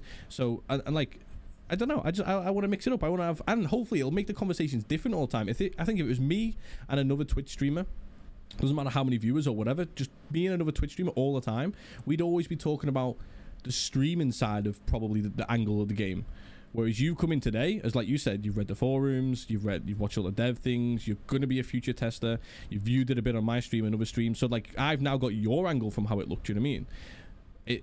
On this podcast, which I think, you know, I think that'll hopefully be pretty good. That's a good point, because as well, the vast majority of people that are going to be watching these streams or listening to these podcasts aren't going to be in Alpha 1. Yeah. So having the different experiences and the different, because also, those people could then listen to what I say and think, wait a minute, you're talking shit. And here's why. Or actually, I agree with the guy, and I think his hair's great. Oh. You know, there'll be plenty of stuff like that. Also, comments down below on my hair, if possible. Thanks very much. Let's not do that, please. The hair thing is actually pretty funny. Is this going up on YouTube? Yeah, I'm hoping it's going to go up on. Nick needs to help me out, because there's a lot of things that I don't know how to do. I know how to obviously get this on YouTube. How I get this on Spotify and, like I said, iTunes and whatever else, you know, like podcasts go out to. I don't know this stuff. This is what Nick's going to help me with, right? So yeah, you know, essentially, yeah, it's gonna go everywhere. So people will be able to see. But I'll tell you one thing though, James, right, from the actual viewers, because some people just be listening and be like, huh, what's this guy's hair like? Obviously you have to jump onto YouTube or the Twitch vault to find out, but for everybody else, right, who's been in here, you got so much support for that ponytail, bro. And like, you won the poll. First of all, you won the poll, should I marry you in game? All right, weird, whatever, but then you won that. And then I think it was, should you chop off your ponytail or not? Most of the people voted no. Well, for me, Margaret herself said that in order to get married in the game, the ponytail has to stay. Oh god. And if Margaret herself is saying that, then there's no argument. No one can say anything. True. Wait, is your character in game going to have a ponytail? Your first one? That's a very good point. I don't think there's no ponytails available yet, are there? Basically, anything anybody's ever seen about the character creation menu on the alpha, just delete that from your memory. It's not even going to be like that. Yeah. Do you know what I mean? It's not even close. It's supposed to be like Black Desert Online. I've watched a couple of YouTube videos on, because I've never played it, on the character creation, and that is ridiculous. You can change so much. It's just so crazy. So, yeah, anything you've seen so far, delete that from your memory. Okay, cool. Well, I'm certain there'll be ponytail options, and I think I will. Maybe. Ooh, I wonder if there's going to be like a barber shop or anything like that in the game. I haven't actually looked at that. We should have a weekly duel, right? Me and you, James. A weekly PvP duel, and the winner gets to decide the other person's haircut for the next week. Yes. Yes. Please don't make me have a ponytail. Oh, that's what you're having first. Oh no, it sounds so bad. See, this is what I'm looking forward to. It's not about raiding. I'm not even bothered about raiding. It's just making this silly 12-year-old content. That's what I want to make. It's just kind of stupid shit is going to be what's going to be fun for me at end game or middle game, early game, first day. We'll have a duel. First day, like level 1 duel. Yeah, first day, why not? Okay. Oh, no. Oh, that means I'm going to have to change my hairstyle to a ponytail, so I'll probably lose on day 1. I don't know. Actually, wait. If you play anything like you did on your mage in Classic, I'll be fine. I mean, you were a paladin that decided that you didn't know how to heal, or you didn't want to heal. True. I had no idea what I was doing. I thought Paladin on World of Warcraft sounded really, really good, but in terms of like just being solo on World of Warcraft, it was the worst class I probably ever could have picked. It was so bad. Oh, I leveled a paladin to 40 after that, actually. Did you enjoy it? When COVID started, basically, it was really. I actually really enjoyed it. I enjoyed it more than a mage, anyway, which is kind of weird because mage just got more like boom stick spells and shit. But I enjoyed paladin a little bit more. Yeah. Well, I enjoyed tanking. Yeah, sword and a shield. That was fun, actually. Tanking dead mines. That was good. Oh, dead mines. Stealing loot from Pep, which was not meant for me at all. I did go into one with my paladin, and someone did ninja. I think it was the cruel barb of the final boss. Yeah. Yeah, that was fun. He got reported by everybody. I was just sat there laughing. Well, Pep never played the game with me ever again after that. No. But in my defense, I didn't really know what my main stat was supposed to be for the paladin. So when this cloak come up and like the third stat down was the one I was supposed to have, I was like, oh, I'll have that. And I took it and he was like, why have you just done that? And he was so offended, and quite a few other people were as well. I just ninja'd this cloak that wasn't even good for my class, so that'll be fun. I want to see how, you know what I'm looking forward to in the alphas as well, or the betas, whenever they finally add it, when actual loot drops, because at the minute you've just got these like lesser shards which you use to like hand them for cash and buy stuff. There's not really loot in the game right now. I want to see.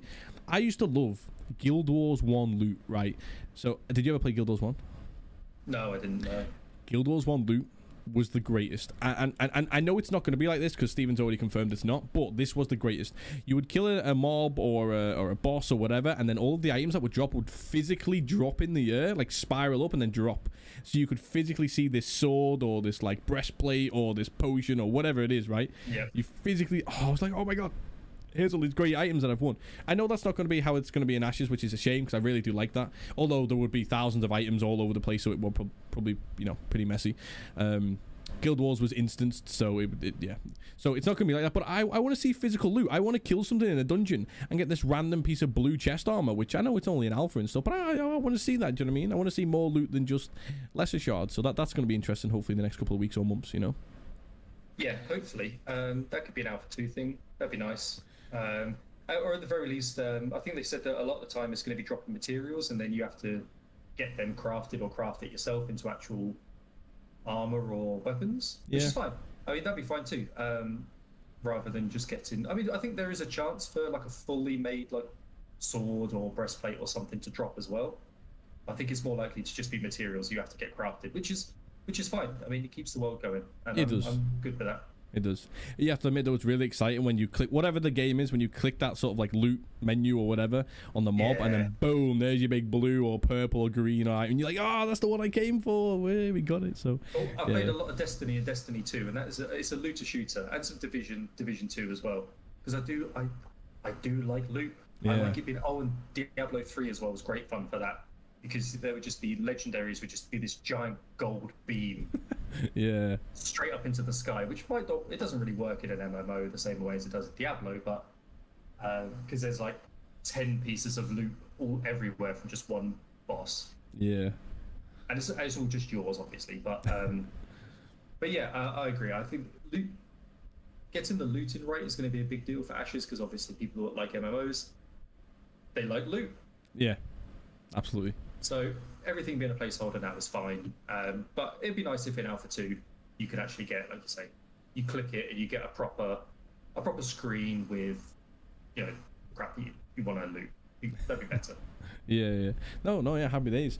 Right, James, I'm not gonna lie, I'm genuinely loving this conversation, but you know what my streaming room is like, and the door's closed just to hopefully that like no audio comes in from outside. I am absolutely roasting. Yep, it's 30, so hot. 33, 30, 32 right now. It's only 20 here, so I feel like I'm bitching out here saying that, but in this room it is not 20. There's no way. It's just so hot in here.